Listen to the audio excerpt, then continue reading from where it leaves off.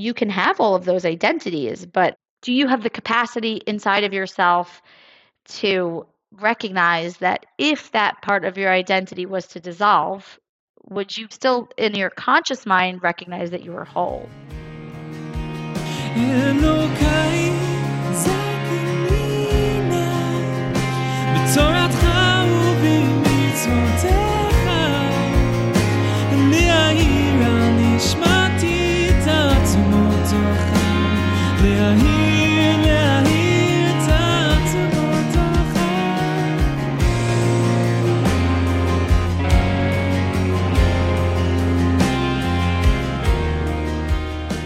Hello there, I'm Tanya, and you're listening to Human and Holy, a podcast where we discuss the deepest parts of Torah, not just as scholars, but also as human beings. If you are listening to this and would like to support the work of Human and Holy and help us get the messages of Chassidus out into the world, please visit humanandholy.com/sponsor to sponsor an episode of the podcast or give in any amount. Feel free to email us at info@humanandholy.com for more information or to inquire about specific dedication opportunities. Today's episode is about not getting lost in the identities we've built for ourselves and learning how to recognize that every part of ourselves is simply a piece of the story. And at our essence, we are just a yechida, an unchanging, whole, connected piece of God. Dassi speaks about the evolution of her own life, learning how to hold our identities loosely so that we can move through life with our neshama taking center stage. I'm so excited to have you here. Can you begin just by sharing your name? Tell us your name and tell us a little bit about yourself, what you do, and what you're into and passionate about. Sure. It's an honor to be here. Thank you for having me. I'm Dassi Zar. I currently live in Great Neck on Long Island. I'm a full-time mom and very deep in motherhood right now, which is a lot and also a huge blessing, which is, I guess, also part of my story is my fertility journey and all of that, but that's for another time. Most recently, my husband and I were downtown on Shluchas with the Corns at Chabad House Bowery. We were fortunate enough to be part of the community, very much involved with the young professionals and the students. We had a very open home downtown. It was a very, very special time in our lives, also very difficult and had its whole slew of challenges. I have a background in hypnobirthing, yoga, was a doula for many years, yoga instructor. And I guess what I'm most passionate about is soul growth on a personal level. I have a lot of work to do. So I've been very immersed in that for a long time. And I guess holding space for women that are in their phase, just becoming more present with what is. I think that the ups and downs of my personal life have lent themselves to trying to go a little bit deeper. I think challenges can have a way of doing that to you. Oh, I'm so excited to talk to you. You're one of the people that just from speaking to you, I'm excited to just be in your presence for an hour. Even just the way you began with such an open heart, I really felt it. So, wow. Thank you. Thank you. That's so sweet. I really appreciate it. Thank you so much for being here. Thank you for making this container. I'm like a huge fan. Yay. I'm so excited to have you here.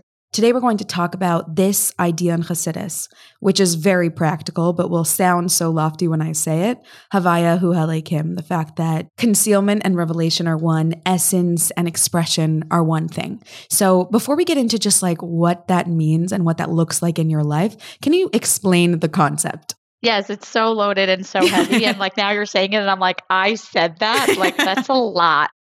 But I guess to me, when we were speaking, what really was flowing through our conversation was that we really get caught up in the stuff, the story, where our lives take us. And we don't really realize that all of that is just part of the oneness. What we were talking about was getting stuck and caught up in our persona, in the externals, in the entrapments of the identities that we build for ourselves. And I guess as you get older, you find yourself in different life phases, whether it's your singlehood, your marriage, your being a parent, going through a fertility journey, going through grief, going through whatever, processing through whatever. As human beings, we are made up of our five senses. And so we naturally are wired to get really tied up with these identities, and they become us in this really intense way. And especially now, I think about it a lot with like social media and being an influencer. And like, I sometimes think about the persona versus the real person. And it could be that somebody's real true self is coming out, but it's also important to separate the two, right? There's the persona and there's dissolving the persona and remembering that beneath that, when we delayer, there's this light that's shining through. And I guess for me, in the different phases that I have found myself in, I've had to like grieve over different personas that I've had, whether it was a shlucha or it was my singlehood. And I'm not even talking about pre-marriage. I'm even talking about when I was married and going through my fertility challenges. I identified with, I'm this woman that I was embracing that life of, I don't have kids yet, but I'm this strong, powerful, and there was even a grieving process and transitioning from that to my motherhood. And I think that for me, as I've gotten more present with this, is change is hard. Change is really difficult, especially for me. And I've had to really learn tools to remind myself and to not get hung up when those transitions are happening, not to hold so tight because like we Mm, want to hold on and we're like, no, that's me. That's who I am. That's everything I've built. And it's like, no, it's really not actually. It's a part of you and it's beautiful and glorious and delicious, but it's just a part. And the more we can create a little bit of space from that, I find like the more we can flow into relationship and experiences and change, right? Things are constantly changing around us. So Havaya Hu Elohim is really the persona and the essence. Like truly it's all one, but we get really tied up in the Elohim. And we shouldn't be fooled into thinking that that's where it starts and ends. It's like, no, there's something much greater fueling that. And can I come back into that space on a regular basis, make it a part of my lifestyle to come back into that, no matter how I'm manifesting, whether it's minute by minute in my day, I'm wearing all different hats, but being able to practice coming back into wholeness, regardless of what I'm doing. yeah. We talk so much about how we can identify with our essence and with our souls. But just as you said, we so often get caught up in our personas and our identities and the different ways that we've defined ourselves. And it could be throughout our lives, throughout our day, but like there's certain personas that we're more attached to that are For harder to let sure. go of. For sure. I can so relate to that. I am this evolved, emotional, blah, blah, blah, blah, blah, blah, blah. And it's like ripping away from that is so hard, but also what's beyond that, there's so much more actually. And we create these identities that we think are so pretty and beautiful, but there's more, if that makes sense. We limit ourselves. We limit ourselves. Tell me what that journey has been like for you to let go of certain identities, to come back to a sense of innate wholeness. Like particular experiences, Yeah. you want me to get like into it? Yeah. 100%. Sure. Let's do this. You seem down. I'm very down. I'm always Okay, good. down. Good. I guess I'll start with most recently. We were in Shulchas downtown. It was a great run. And that is something that I over identify. I can look back now and say, like, whoa, how much of my identity was built on that persona. And it's an amazing persona and it's holy and incredible and powerful. And actually, like anybody who has the opportunity to do that, like you are kind of forced to be in a position to rip layers away and question. And there's just a lot. There's a lot. But there's an identity that we attach to. And when we made the decision to move to Long Island, it was a big part of me who had to grieve over that identity and that loss. And I was so tied up in that's who I am. it took time really for me to regulate and say like, hey, that's a part and a phase and is still who I am, a part of who I am, but is not me in my entirety. And I had to allow a process to kind of happen, like a disintegration of my ego. Again, this dissolving. And that dissolving, like, okay, now you can come back into, and it's, I guess it's like always this cycle, right? We surface and we go back under. It's like this vortex that just pulls us in and then we got spit back out. And it's like, okay, now I'm a mom, I'm on carpool line, let's go. This is who I am. But I'm also like, is this who I am? Was that who I am? Like identity crisis. Yeah. Where am I? Who am I? And it's like being present with where you are and what's needed from you right now is, I think, the most important thing. Whatever stage or phase of life you're in, it's important to recognize as a part of who I am. It's not me in my entirety. There's different parts that need to be nurtured, loved, heard, seen, and how can I bring all of myself to the table? And also noticing what would happen if that part of me crumbled. Would I fall apart? Who would I be? Am I scared of that? What am I scared of? If I'm really scared, then there's an imbalance, I think. My question is, can I ask you, do you think all expression has to be a persona or an identity?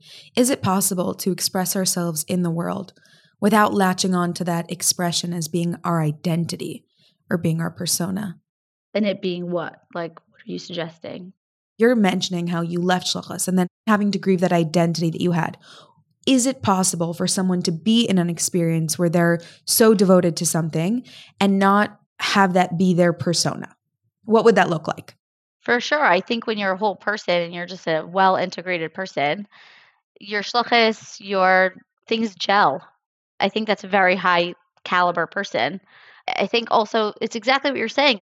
It's also how much do you make that your persona versus it is just an expression of who you are. Is that what you're saying? Yeah. Yeah. So 100%. That's the ideal goal. But I think that sometimes we can stumble in getting stuck in persona and identity land versus it really coming from the essence of who we are. You know Yeah. what I'm saying? And so I think what I was grieving was a superficial aspect. The truth of what I was doing was coming from a much deeper place. But I think the For grieving sure. is just this superficial stuff. Because you are who you are. The way that I was activated then is the way that I'm activated now. But I think it was just the surface of now it's in this frame versus this frame. What I'm trying to say is that there's identity and ego and persona versus the essence shining through. And sometimes we can get stuck in the superficial part. Yeah, absolutely. Like you were saying, even shlochos can become a persona. Even the holiest things can just become something that we use as like a mask to move through the world so that like we can define ourselves in the mirror and to other people when we meet them. Yeah, Yeah. exactly. And like you were saying, the online world definitely feeds into that. The fact that people define themselves, like people build a brand around their personalities, which Exactly. is the ultimate. And it's also silly because then you meet that person and you're like, oh, you're a real person. You're not that, but that's what we see and that's what we experience. We're like this all day. So it's become much harder to broaden and like recognize, whoa, there's so much more here. But that's the struggle too, though, is that even if the persona is authentic, it's still like if we are over identifying with it, it can still be unhealthy. So that's what I would love to like pick your brain on is how do we find that sweet spot of being able to actually express ourselves in a way that we don't overly attach ourselves to that expression and to that identity that we're creating. Yeah. What we talked about a little bit was IFS, and that modality of therapy, I think, is very, very powerful in that because it really feeds into the idea that you're not a mono mind. You don't have one track. You have different parts of you, and they're all important and necessary and need to breathe and speak and have a seat at the table. But those are just parts. And then there's the self. There's the Yichida Nefesh. There's the Yichida consciousness, which is the negotiator and sort of the one that doesn't have an agenda and isn't pushing, forcing, proving. There's none of that. It's just love, kindness, compassion. It's when we're in alignment, I think. And learning to be able to unblend these parts and say, okay, this is a part of me. It's surfacing. It needs attention. Let's talk to it. Let's get to know it. Let's see what's going on. And then we can become also more integrated, less radical. Parts of us can become very radical if they're unheard, unseen, shoved away, exiled.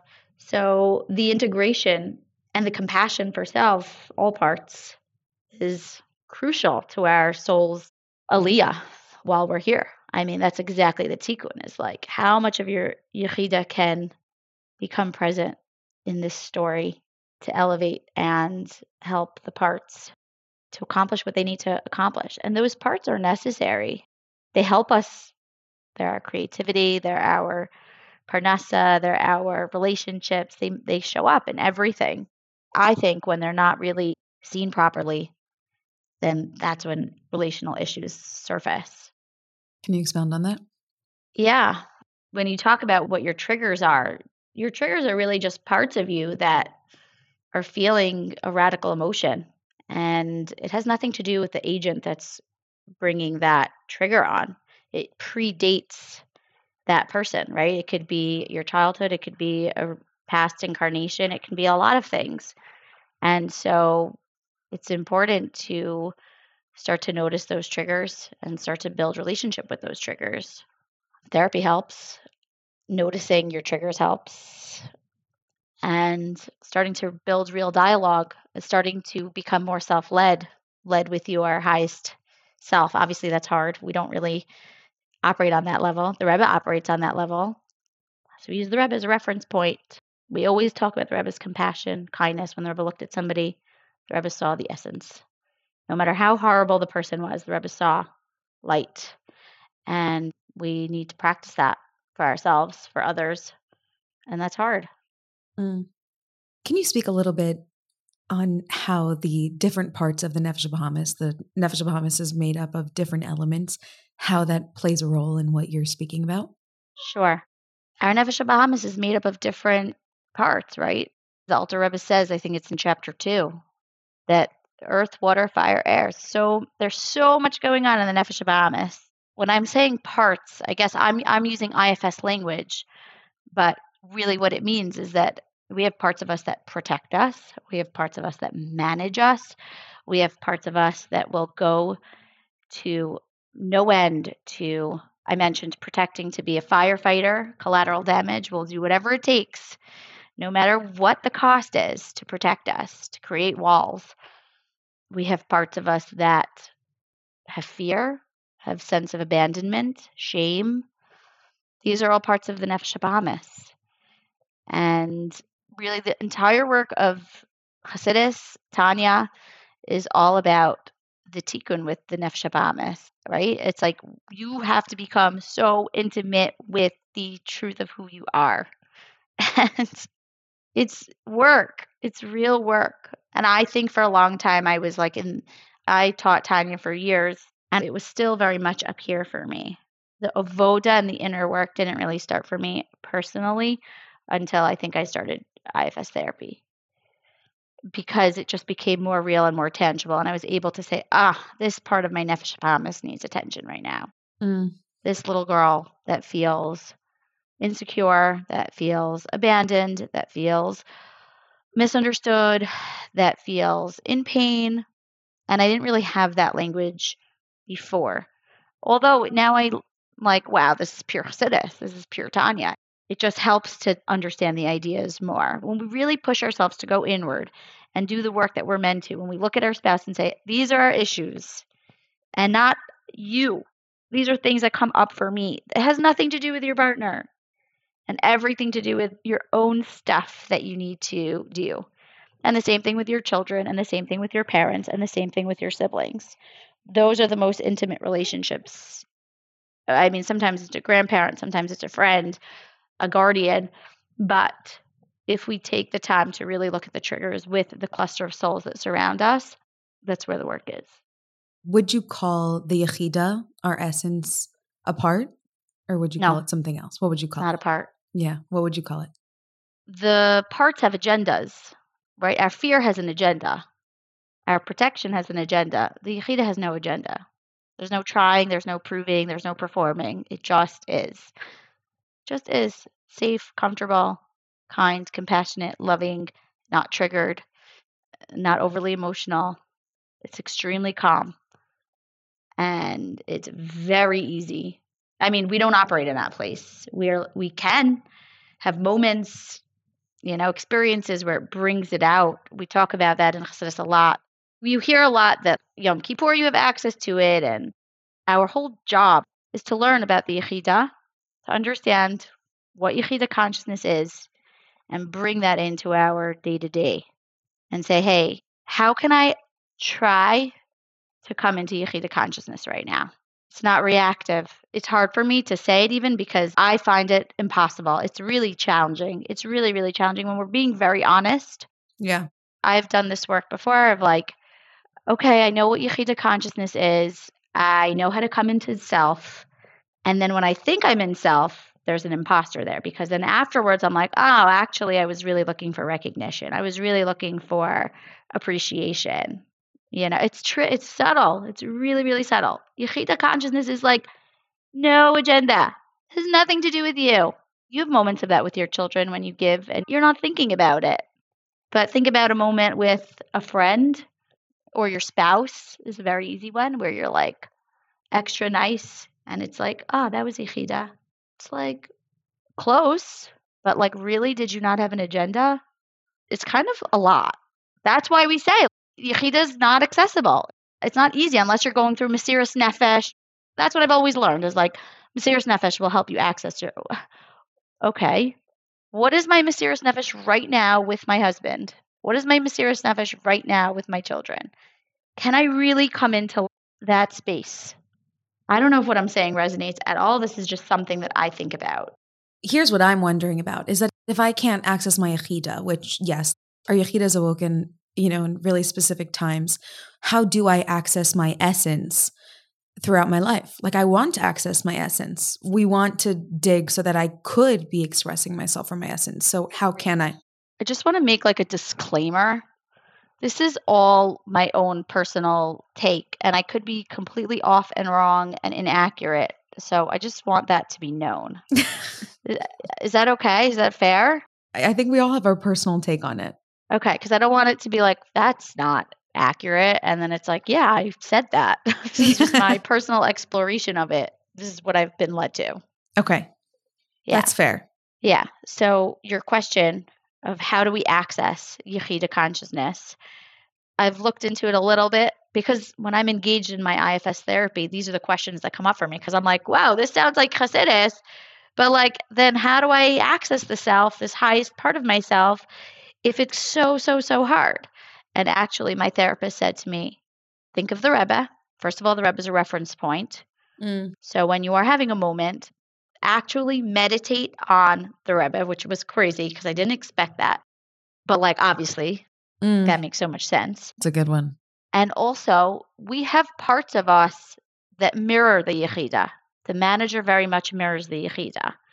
When the manager part of us is like at a loss, and it's not essence, but for us to operate from an essence place all the time, that's a Rebbe. That's not human and holy. That it is human and holy, but that's not our avoda. Hashem didn't make us that way. Our avoda is to learn about the Yechida, learn what it looks like. We have, thank God, a Rebbe that exemplifies Yechida consciousness. And we have parts of us that can learn to operate that way and can say, hey, is that with an agenda? Okay, let me see if I can go a little bit deeper and a little less agenda. And with time, I'm not saying we're going to ever necessarily get to a place where that's it. I don't know that that's the end goal. The goal is just the work. Yeah. The work of, okay, that is what Yechida consciousness is. Right now where I am, take one itsy bitsy step to less agenda, more compassion.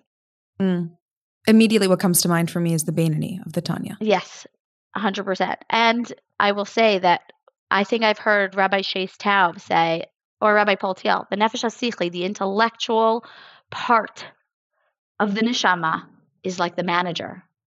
It's the intellectual go-between the Nefesh HaBahamis and the Nefesh HaLokit. And so this manager part of us has the intellect to learn and understand What is Yechida consciousness? What am I working towards? What does that look like? And it communicates it with the Nefesh HaBahamis. And the Nefesh HaBahamis is like, bro, I just want to chill. And the Nefesh HaSichlis is like, speaks the language, understands the art of communication with the Nefesh HaBahamis, and can be the go-between between higher consciousness and Nefesh HaBahamis consciousness, which is just self, ego. I don't even like that word, but like just kind of self-centered, which is in an extreme. We're not really like that. Now that we've gotten the groundwork on this whole idea of having an essence and having all these different parts of ourselves, how our animal soul expresses itself in so many different ways of wanting to protect us, of wanting to keep us safe, of wanting to protect our pride, et cetera, et cetera. And then we have this ability to bridge that with our essence and with our yechida. And even if we're not fully tuned into our yechida, even if we just know what our yechida wants, we could find harmony between those two.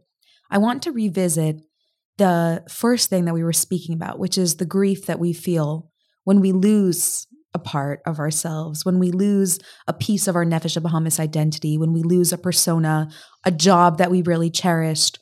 It could be the place that you live, whatever it is, because I think that's something that we all experience in our lives. And I want you to walk us through your process of that and how this idea shapes your understanding of your grief and your process of coming. Is it into a new persona, or have you detached a little bit and allowed more openness between the persona and essence? I think it's that. I think it's exactly what you just said. It's that compassion. This is the way that Hashem made me. It's very intentional to have these parts, to feel like I'm a super spiritual person, but I also love nice things.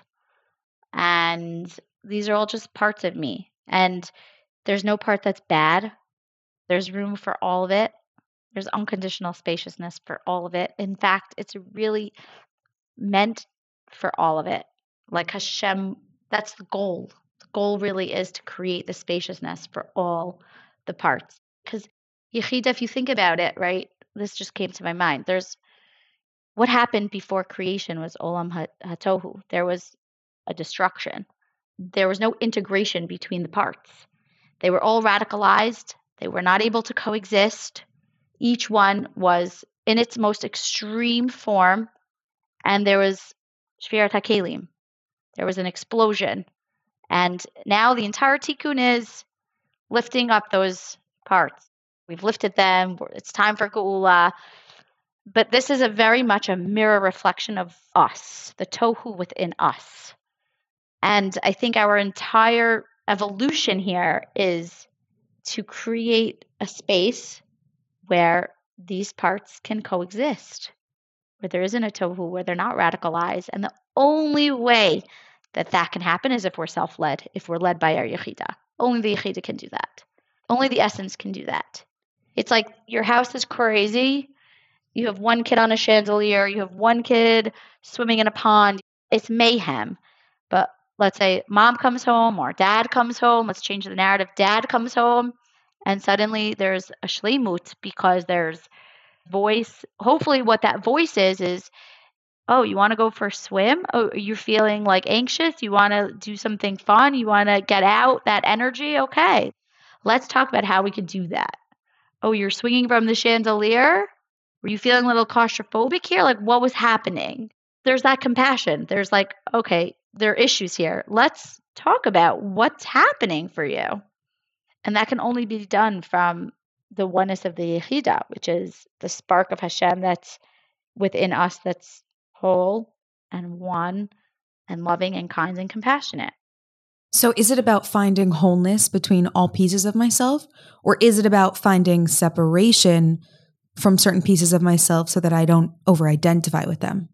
It's never separation. Not separation. No. It's like if you imagine a tree, there's all these different branches, and you might think, oh, that branch looks pretty dead. Let me trim it. But really the point is to help that branch grow. And so maybe, yeah, you have to trim it a little bit, but it's only for the purpose of seeing fruit bear from it long term. But maybe you don't know what that looks like right now. But it's never about cutting a part of us away. I don't believe.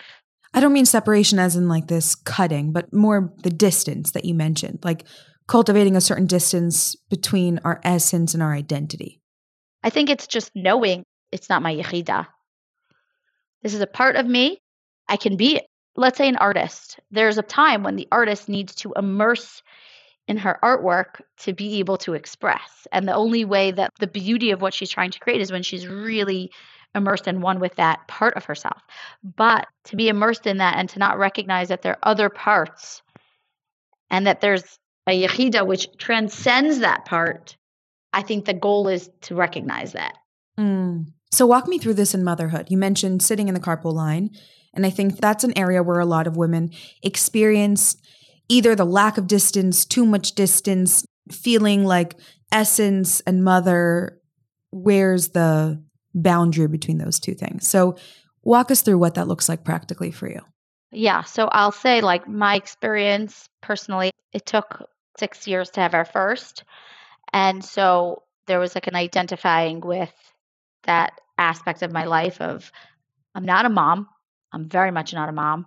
I will be a mom, God willing, but I'm not. And so I needed to identify with something, which was superwoman, shlucha, blah, blah, blah, blah, blah, all this story. And so when I did come into my motherhood, there was a grieving process because it was like, well, I've always wanted to be a mom, but then what's that? And it's like, oh, that's a part which is very important and very much part of who I am and is beautiful, but it's not the essence of who I am. And I think motherhood, the same. It's a part of who I am. It's not the essence of who I am. My essence can shine through there. And that's the whole point, is that when I'm activated through a part, which I always am, I'm always a mother, a wife, a this, a that. I'm always finding myself in a part. Can I come into Yechida consciousness right now? What does that mean? What does that look like? That's what you're saying. So in that space of shlucha, motherhood, dating, single, grieving is how can I come into what the Yechida is? What is the Yechida? The Yechida is, and again, this is my interpretation, but Yechida is one, right? It's a oneness. And that oneness expresses itself with unconditional compassion, kindness, connectivity, creativity. What does Chassidus say that the Yechida is? It's our spark with Hashem that's totally one, and there's nothing changing about it. As humans, we come into how can I perform? How can I be better? That's not Yechida. Yechida is already whole and intact. So how can I be in a place of productivity where I'm producing, I'm making this podcast, but I can also have as a backdrop that I'm whole with or without this podcast dropping. Let's say this podcast that we're on right now gets deleted. I'm just saying, okay, where does that leave me? And we can look at that in any aspect of our life, I think, of like, this can crumble now. How much can I just come into this is a part? This is not indicative of like the truth of what I am, which is whole and one and light and love and compassion and kindness. Which makes me think that the process of grieving certain identities when we lose them is inevitable. It's not possible because the whole time I'm thinking like, so what would it look like to just live in a way where we don't form identities so that we don't experience that grief? I think it's also, you can have all of those identities, but do you have the capacity inside of yourself to recognize that if that part of your identity was to dissolve, would you still in your conscious mind recognize that you are whole? And if you don't, there's some tweaking that needs to happen there. So I'm not saying to not over-identify. A little bit, yes. A little bit. I think that is part of the goal. Yeah.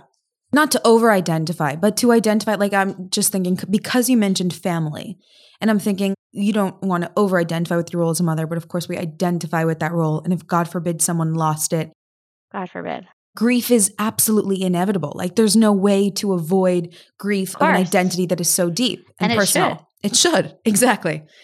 But the over-identification is simply that there's still a part of me that I can access that is separate from that identity. That identity doesn't swallow me whole. Yeah, it's not so groundbreaking. It's like, oh, duh.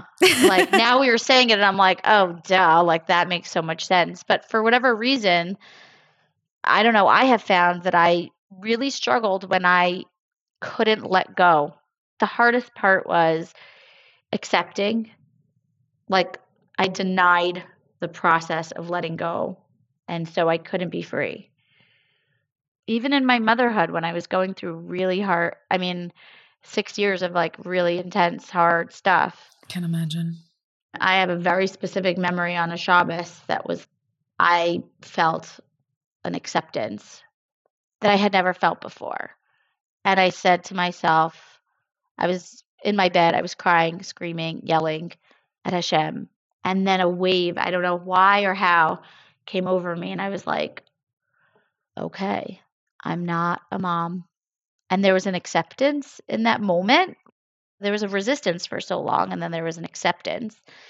And somehow from that acceptance, there was a spaciousness of possibility that opened in my mind, that I felt like there was space. But it only happened once I accepted the letting go of the vision that I had. Because it was like, that might have been your vision, but Hashem's vision is so much greater than yours. How willing are you to drop it and create space for what is intended? And that happened in a second. That wasn't like, oh, over time I worked on it. It was just like, there was a download. It took me time to, I think, be ready to get to that place. But once it happened, there was no going back to what was before. There was just like a knowing. It was like, okay, I'm going to be a mom. I don't know how. I don't know when. I don't know what it's going to look like. And there was just like, I'm doing this motion, like surrender. That was one of the moments in my life where I had to like completely dissolve my identity and like what I thought I knew and what I expected and what my vision was, and come into like this flatness. And only from that place, like, was anything real going to give birth? Because that's the greatest blockage, is when we are so attached to certain things or visions in our life that we cannot allow for God's beautiful plan to emerge in our lives, because we're holding on so tightly either to our vision or to what is, be it good or bad, that there's no space for anything new to come in. Yeah. Yeah, that's exactly it. Well, that was a great run. And that's a wrap. And that's a wrap, my friend. Mic drop. No, the truth is that I think that this piece of like where I can actually play a role in making space for God's plan in my life is the most proactive part of it. Because the inevitable process of things changing and my own grief and just being like open to that evolution is an inner process. But then this piece about letting God do his thing and not holding on so tightly to my identity so that I don't even let it happen. Like I shut down opportunities, I shut down relationships, I shut down so much because I'm like, that's not who I am. Right. It takes time. It really does. That letting go process. But then when it happens, it's like, there's like a light that goes off. But like, there's definitely a work that has to happen, I think, for us to be able to really get there. And I think for myself, I was like letting go for a long time. But in hindsight, there was a lot of resentment. There was a lot of anger. There was a lot of bitterness.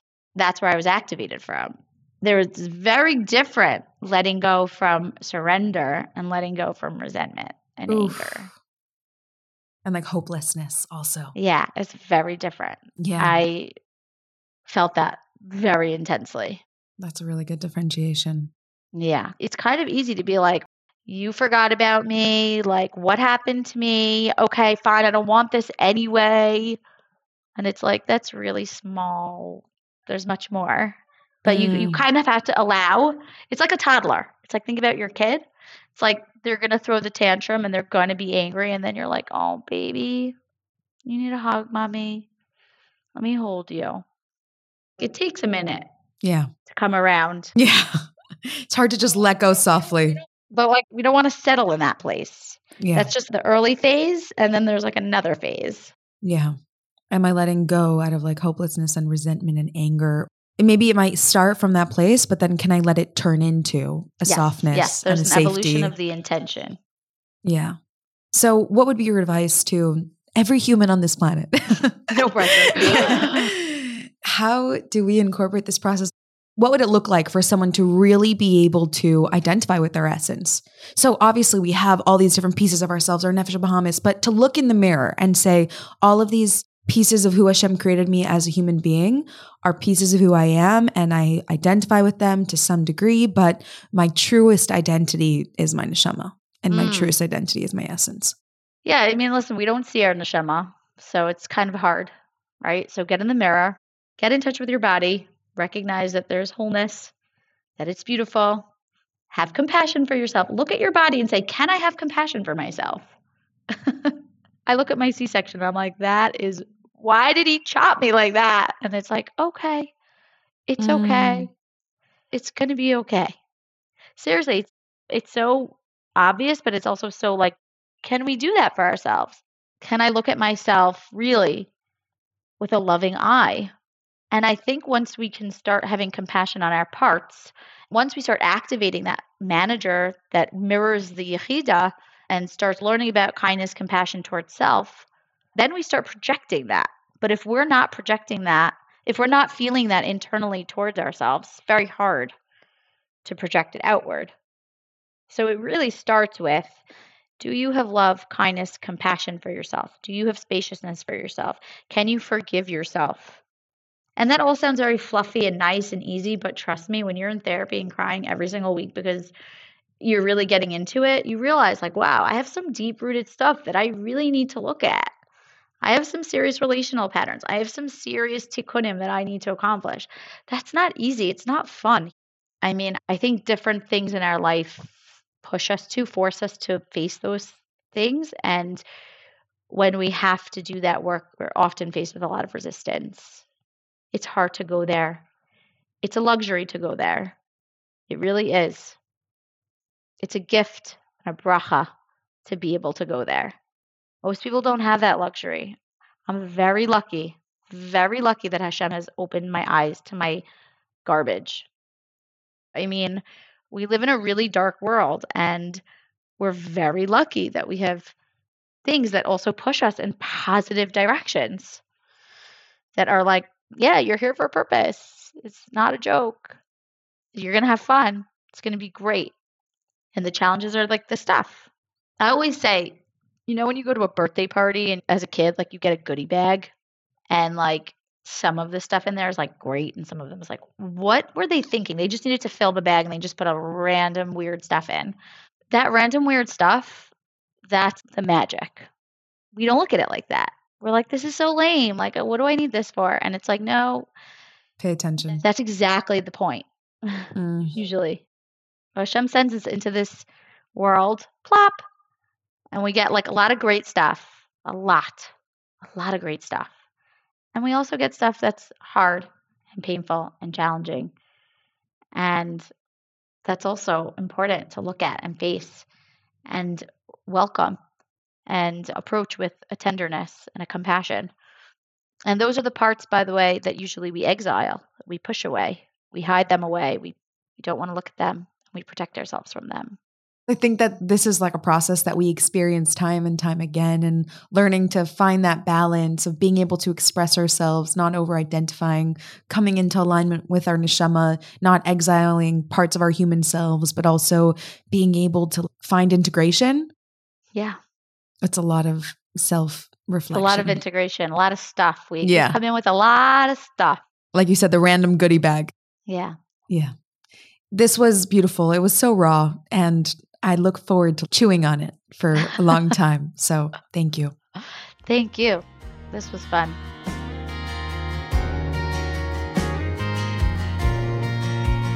אלוקיי זכני נא בתורתך ובמצוותיך לחבר את נשמתי תמיד אליך לחבר Thank you so much for listening. I hope you enjoyed today's episode. And if you did, I want to invite you to leave a rating or a review. It helps other people find the podcast. And we're all about getting Chassidus into every corner of the world. I also want to invite you, if you really loved it, to share it with a friend who you think might love it too. If you would like to sponsor an episode, you can reach out to us at humanandholy@gmail.com. To give to Human and Holy in any amount, visit humanandholy.com/sponsor. You can follow us on Instagram at Human and Holy, and you can stay up to date with everything we do by signing up for our newsletter on humanandholy.com. Thank you for listening, and I hope you have a wonderful day.